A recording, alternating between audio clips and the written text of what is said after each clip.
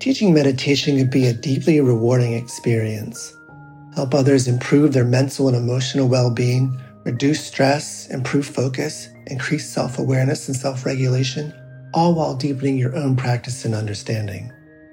Join acclaimed author, Buddhist teacher, and Emmy Award-winning musician David Nichtern on Tuesday, May 28th at 6 p.m. Eastern Time for a free online discussion on teaching meditation in Dharma Moon's renowned mindfulness meditation teacher training program. Get certified by Dharma Moon to teach meditation, lead group practice sessions, and work with individual students. Visit dharmamoon.com/BeHereNow for more info and to reserve your spot for the free online event with David Nichtern on May 28th.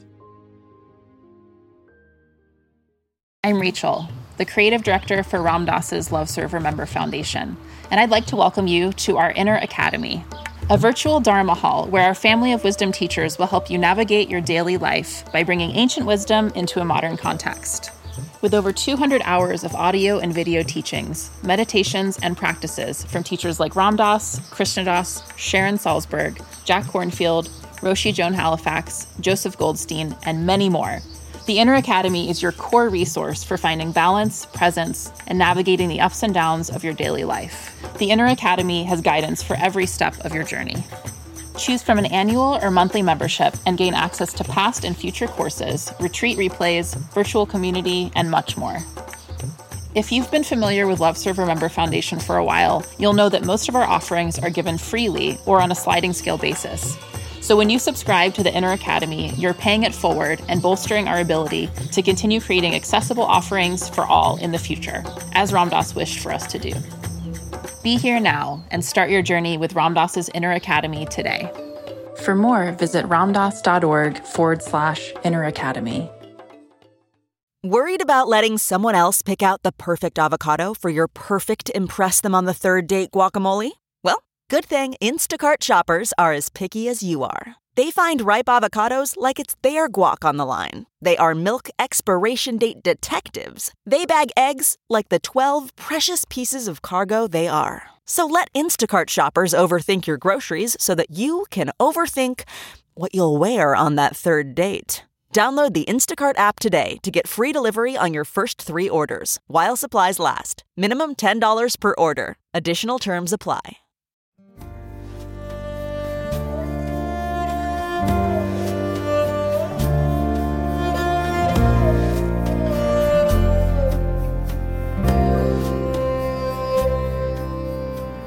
Welcome to the Krishna Das Pilgrim Heart Hour. In this podcast, Krishna Das shares his warm-hearted and down-to-earth path to the divine.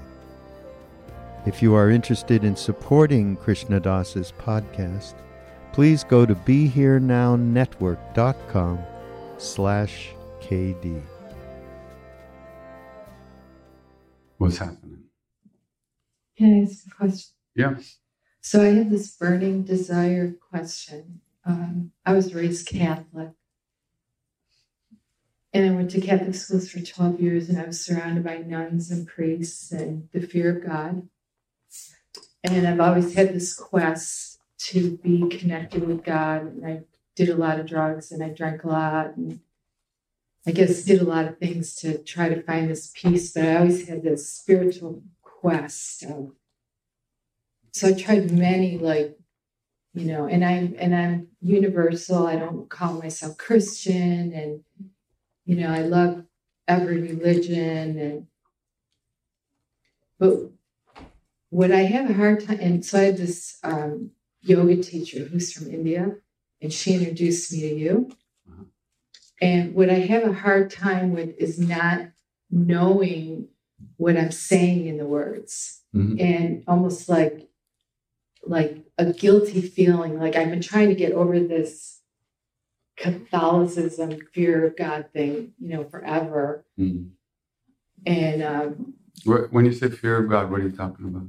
Guilt, guilt that you'll be punished for your sins. Yeah, like you're gonna, like when I hear you say, it almost sounds like your higher power is this guru.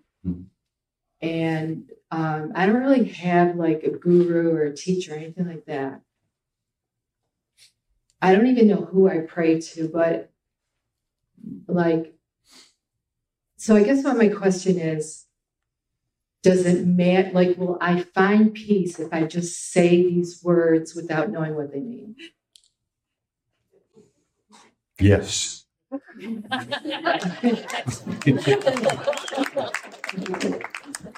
So, which words are you talking about? Which I mean, just the like the Shri Ram, Indian Shri Ram, language Jai Ram, of the India. chants that we're singing. Yeah. Some of the chants have meanings, like gospel songs have meanings, and some of the chants are mantras. Mantras don't necessarily mean conceptually, they don't necessarily mean something conceptually, directly, but the sounds have a power and a magnetism in them. And those mantras you can sing without ever thinking about what it means intellectually. Chants like the Hanuman Chalisa, it's all a story. The Hanuman Chalisa is just repeating the things that Hanuman did. Talking about his relationship with Ram, what he did, how he jumped over the ocean, how he found Sita, Ram's wife, etc., etc., telling the story of Hanuman and invoking his presence by remembering him that way. Hanuman is grace, you could say, like in a way, like the Holy Spirit, really. He connects the Supreme Being with the individual soul, the reflection of that Supreme. It connects that too. So, but you don't have to know that. But, if you're interested in that, there are meanings, somewhere we have meanings of the Chalisa.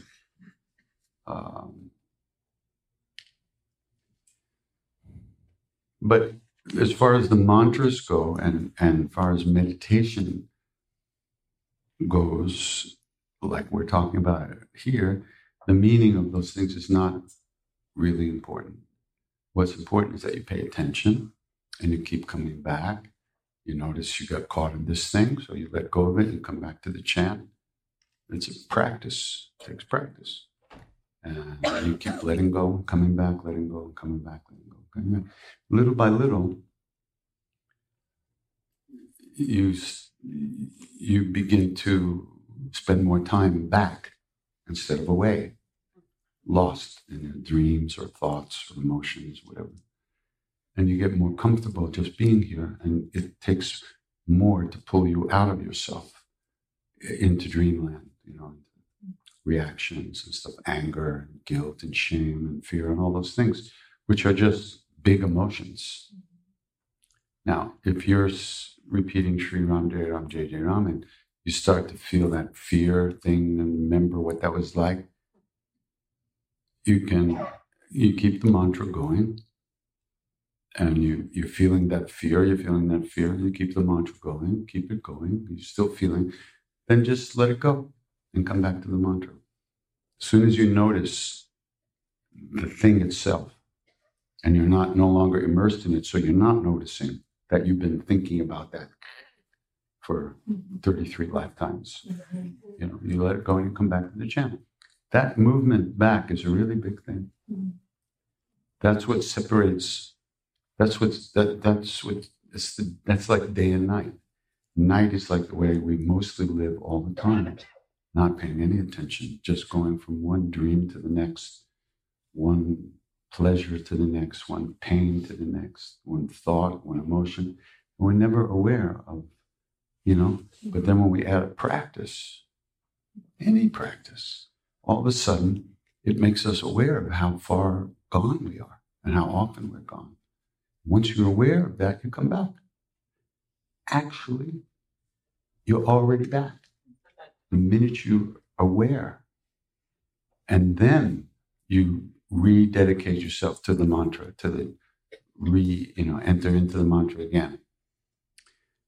Why does that happen? That when you're like really in something, all of a sudden you recognize that you are. Why is that awareness come? That's a mystery. That's a mystery. So, but that's the moment when you're here. First billionth of a second. Then you Shri Ram, Jai Ram, Jai Jai Ram. You may not even be here doing that, right? But then all of a sudden you realize, oh, okay, and then you're back. That's the whole thing. That instant when you recognize you've been gone, that you're here for a billionth of a second, and then you're gone again. So, as far as the meanings of the other kinds of chants and longer chants, with you don't want to be thinking about the meaning of a chant when you're trying to be paying attention to the chant itself. Just the sound of the chant. You're doing the chant. You're paying attention to the sound of the chant. If you're lost thinking about what it might mean, and then it means that, is that the same as it means that thing? And then that chant kind of means something that's similar to that. Oh, wait a second, Sri Ram Jai Ram. So, Yeah, I was listening to you on Pandora, and because I'm very new to chanting, and my yoga teacher says, because I'm kind of ADD, and I have a hard time sitting down still. Mm-hmm. So she said chanting would be really good for you. So I'm, new Sure. to the whole thing. And I was listening to you, and I started getting in my head, not knowing what you were saying, and then I got out of it. Mm-hmm. I got out of the enjoyment of it because. Yeah. So now your personality has been formed around fear, and so it'll be very difficult for you to let go of that fear and just come back, because you live in that fear. Not always completely, but a lot of the shape that you've taken in this life and in your interactions with people, there's a sense of imminent, something's going to happen, and so it's hard to let go of that. But when you notice that, you're not in it the same way. At that moment, you notice, just come back to something. Come back to your breath. That has no meaning. It's not going to...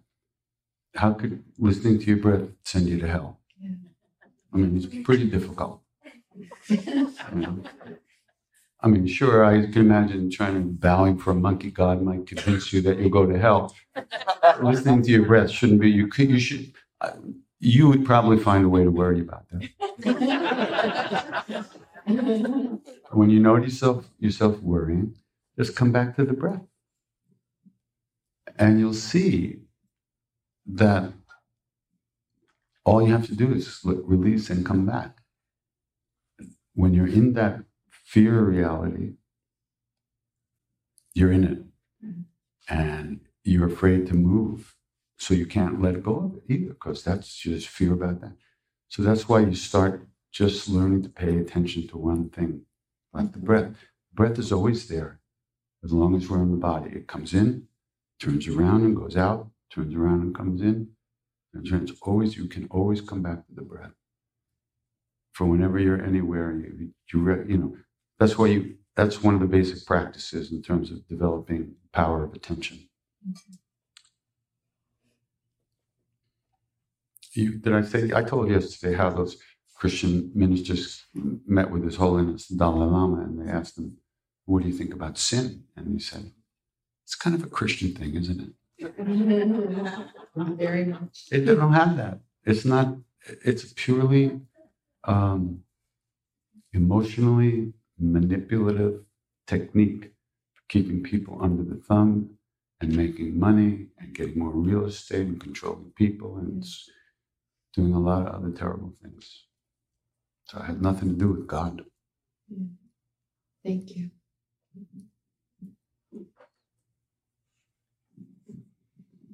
And the one you're praying to knows you're praying to him or her.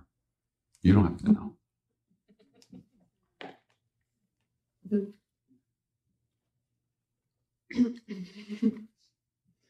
Didn't know if it was my turn or if somebody else had a microphone. You got the mic. I got the mic. Kind of forgot what question I was going to ask. That's the best one.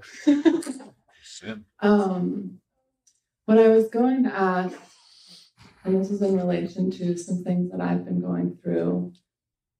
I guess this is where I'm going with my question, is the word fight has become such this negative word for a long time throughout all the journeys that I've been going through. And like, I don't want to fight for something because I just need to surrender and love everything, you know?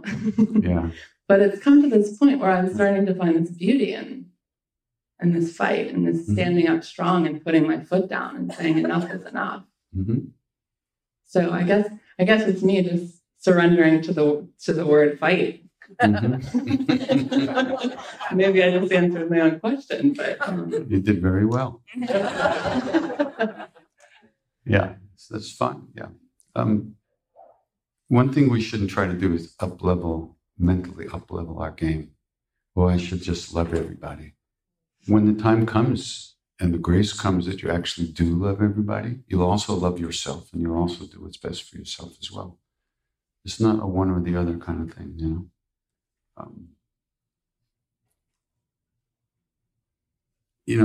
People say, should I make a choice or should I just let I say, if you think there's a choice to make it.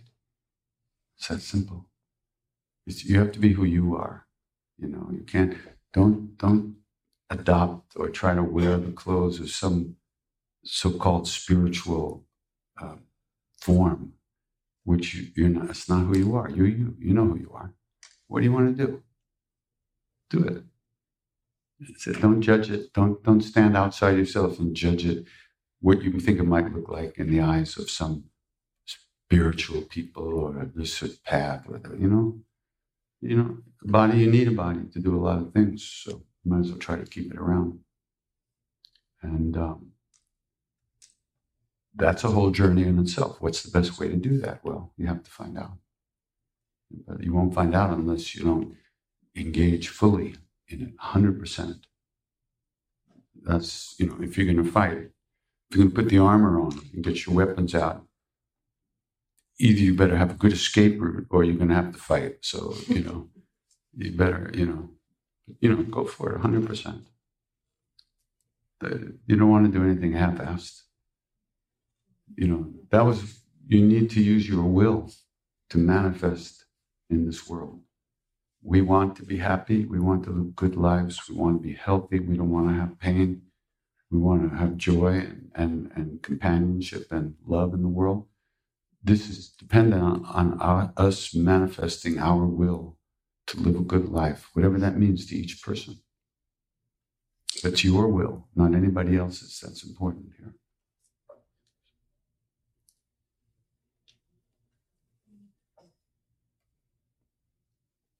That silly story where this big flood and this guy gets caught up in a tree and he's gonna die, because there's nobody around. He's gonna starve to death, and a log comes floating by, and he says, "Oh no, I'm not gonna jump on that log. I want God to save me." And then a guy comes in a motorboat, He says, "Come on, get in the boat." He says, "Oh no, I want God to save me." Okay, and somebody else said, finally he dies and goes to wherever he goes, and God says, "Hey, what's up with you?" He says, "Well, I wanted you to save me." He said, "What the fuck is wrong with you? I sent a log, I sent a motorboat, I sent a helicopter, So it's kind of like that. I'm cursing a lot, right? Not as much as usual. Not as much as usual. More than lately. I stopped lately. I don't know why. I think because there's no kids in here, my mind just went, go for it. Who's a kid? Too young. Next victim. Right here.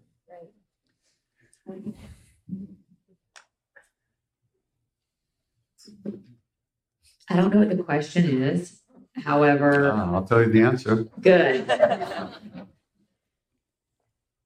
So when you just said about, so I always get confused with this. There's of course grace that you've talked about, and that I'm not doing it, grace is doing it. But then saying that self-propulsion, my will, basically I make my own destiny with my will. So then there's that. Will simply make, with will we perform actions. As far as destiny is concerned, the results of our actions are beyond our vision. Mm-hmm. They come or they don't come, or they come the way they come. We don't know. All we can do is do what we do. So if she doesn't take care of her health, certain things will happen. You could say it was destiny. Maybe. Maybe she just didn't pay attention, didn't take care of it. If she does take care of her health, doesn't mean she's going to live for 9,000 years. And the same thing could happen, but the will is about what you do right now, not what happens later. So I get up in the morning, I have to drag this old carcass around and get up here and squeeze this thing and say, I'm doing that. At least it looks that way. But I still have to get up and do it. I can't, if I stayed in bed, nobody'd be singing here. With me, anyway. So that's where the will comes. As far as the reality of, these are things you can't think about on the same level. They don't exist on the same level. You could say it's a different language. The language of reality. It's not in words. So all we can do is do the best we can. We're not going to figure it out. Yeah, we're not going to figure it out. So just let it go. Trying to figure it out, you'll be a lot happier. Yeah. That thing that's the ego wanting to control. Which you can't. The ego's nothing. How can it control anything? What it can control is the way you use your will to act in the world, what you do. The results of that are beyond the scope of the ego. But we seem to have choices about how we act in the world. So that brings into play a whole lot of other things. What's important to you, what's important to the people around you, and on and on. But none of it has to do with figuring anything out in terms of the long run. Been doing it for eons, I guess. Mm-hmm. Probably. Thank you. All the way down that side? Okay. It's simple. I just want to know whether she saw you wearing the dress or not. Oh, yeah. She did. She had a good laugh.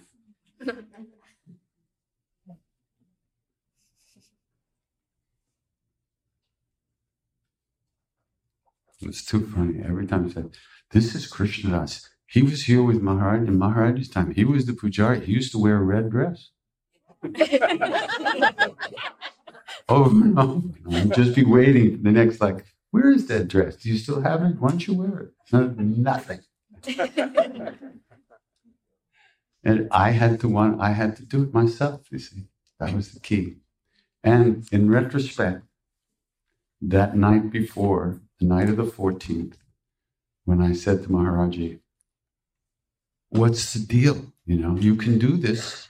I know you can do this. Why you're not doing it is beyond me. Then I said, well, what can I do? If I can't make you do it if you don't want to. All right, I'll go back. I'll sing. How bad could it be? Good night. That was the moment of surrender. When I just accepted me as I am and agreed to fight as I am.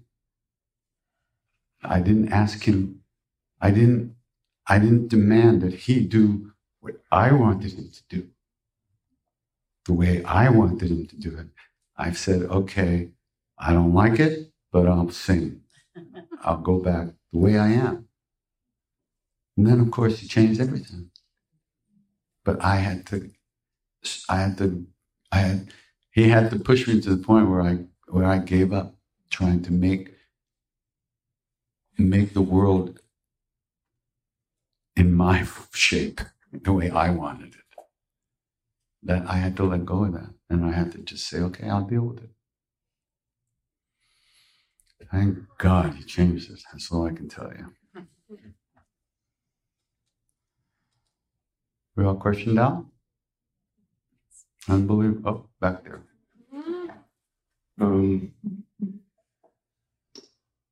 I kind of like the cursing. It sounds presidential. In that case, I would forsake it.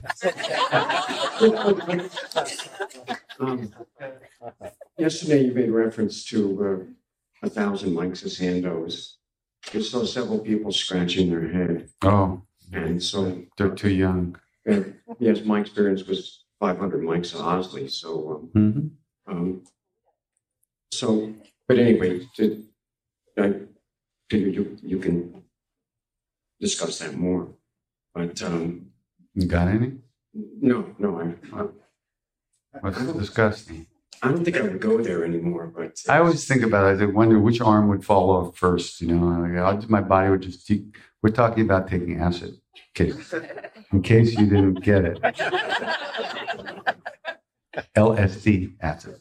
That's what we're talking about. So yesterday you made a reference to the woman who was a devotee who did a compiled stories about Maharaj. Yeah, the book's called Love Everyone. Yeah, I read it, and in it I was kind of surprised at the connection of Jesus, and she continued to talk about it. Yeah. So the Indians see Maharaji as a reincarnation of Hanuman, but she considered Hanuman and Jesus almost the same. Maharaji considered him the same. So I have a friend of mine who's a born-again Christian, and I said to him, What was he before he was born? oh, I don't know that, but I didn't mean to push his buttons, but I inadvertently did, or maybe I did, but I said to him, what do you think Jesus would look like when he came back? Do you think he would be a big tycoon businessman with a bad hairdo, or would he be a center fielder for the Yankees? And he looked at me and I said, I think he's already been here, and he was Maharaji, and he got upset and said, oh, that's blasphemy, and you're going to go to hell in a handbasket and whatnot. And, He'll be selling tickets. huh? He'll be selling tickets at the front door. Oh, it could be. So is that a stretch to say that maybe Maharaji was Christ, and a lot of us missed it? A lot of us missed it the first time.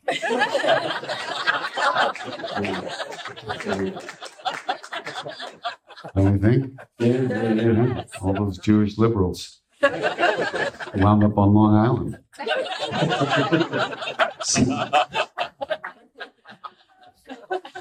And I'm one of them. So it doesn't matter. It doesn't matter. It's all stuff. He said to, we were sitting with him, and he looked at the Westerners. He said, you were all with Jesus. Like when he was there, he said, this group of people, we were all with him. And I just looked at him and I said, still with him. That's what it looked like to me. Right. But who knows? The point is, we're looking at this stuff through our perspective of separateness and ego. So if we say, this person is Christ, that means this little bubble is the same as that little bubble. They're really one bubble. But from their perspective, it's very different reality. When you merge completely with something, what do you say? Who's there? What do you call it? That's why, when you, like Maharaji's name, Neem Karoli Baba, the Baba from Neem Karoli, the Baba from Yogaville, the Baba from Richmond. It's not a name of a person, it's a name of a being. It's not a personality, it's a being that's technically, not that all people who are Babas or Swamis are enlightened, but the idea, it's not the name of that personality that was born, identified with the body. It's the name of the shape of that soul to some degree, So when you say it's Maharaji, Jesus, it's Hanuman, and Jesus the same, well, it's really hard to talk like that. That's just more storylines that we make up down here because we don't have anything else to do. It's not important who's who and who's what. Somebody once asked Shiva Bali Yogi, who was a great yogi, a really, really big time great yogi. he came to America, and somebody said, asked him about Jesus dying for our sins. He said, that's just a load of shit. He said, that stuff was made up, hundreds and hundreds of years after Jesus died. If I say something to you right now, and you repeat it to somebody else, and it goes on, what do you think it's going to sound like in 100 years? Different story. Totally different story. So, and by the way, there was a great book called, I forget what it is. I forget the guy's name, maybe Bart something. He's a writer and Christian, and he said that he had been a born-again Christian, raised that way. And as you know, so-called born-again Christians believe that what's in the Bible is what is reality. Everything is true. Jesus said, he said it, and now that's the way it is. So this guy, Bart something, decided he loved the Bible so much that he decided to study languages. And he became one of the world's leading authorities on Aramaic and Greek and all the languages that the Bible was written in, right? And he said, linguistically, scientifically, you can trace 3% of what's in the Bible to the time of Jesus. 3%. Hallelujah. Praise the Lord. So what are these people worshiping? Who said those things? Some idiot who made a mistake in transcription somewhere in the 1400s in some dungeon and somewhere? Come on. It's problematic, to say the least. So, and this guy did it out of love, and he realized that it was all a whole other ballgame, because he was into it, and he studied and he found that. It's interesting. Can I just mention something about grace? You often say that you would just be sitting home watching TV, and this is to save your ass, and so this is why you do what you do. I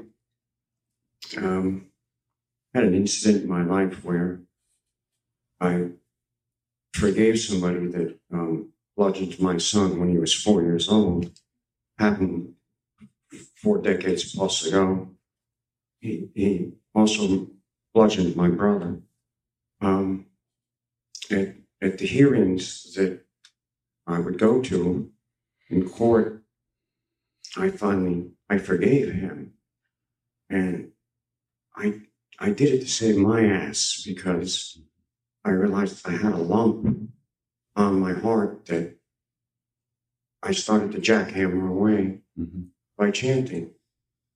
But when I forgave him, I was bowled over, because he started crying like a baby, saying that more than all the psychotherapy, the drugs, the electric shock, that he loved my brother, who was trying to help him.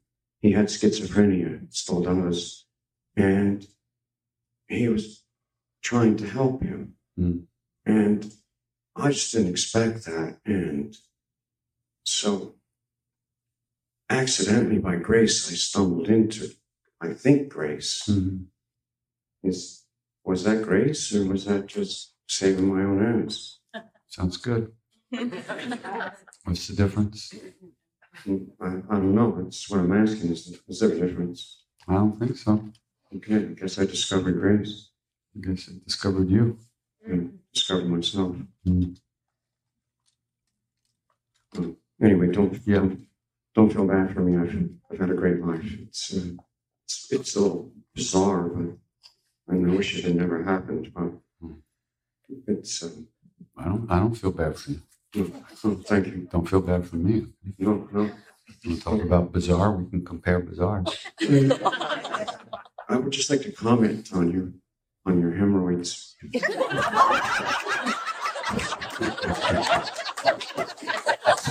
I'm not a statistician, but 52% of the population of this country suffered. So it's probably maybe it's why we have so many problems. We all such a pain in the ass. I don't know. Very good. Yeah.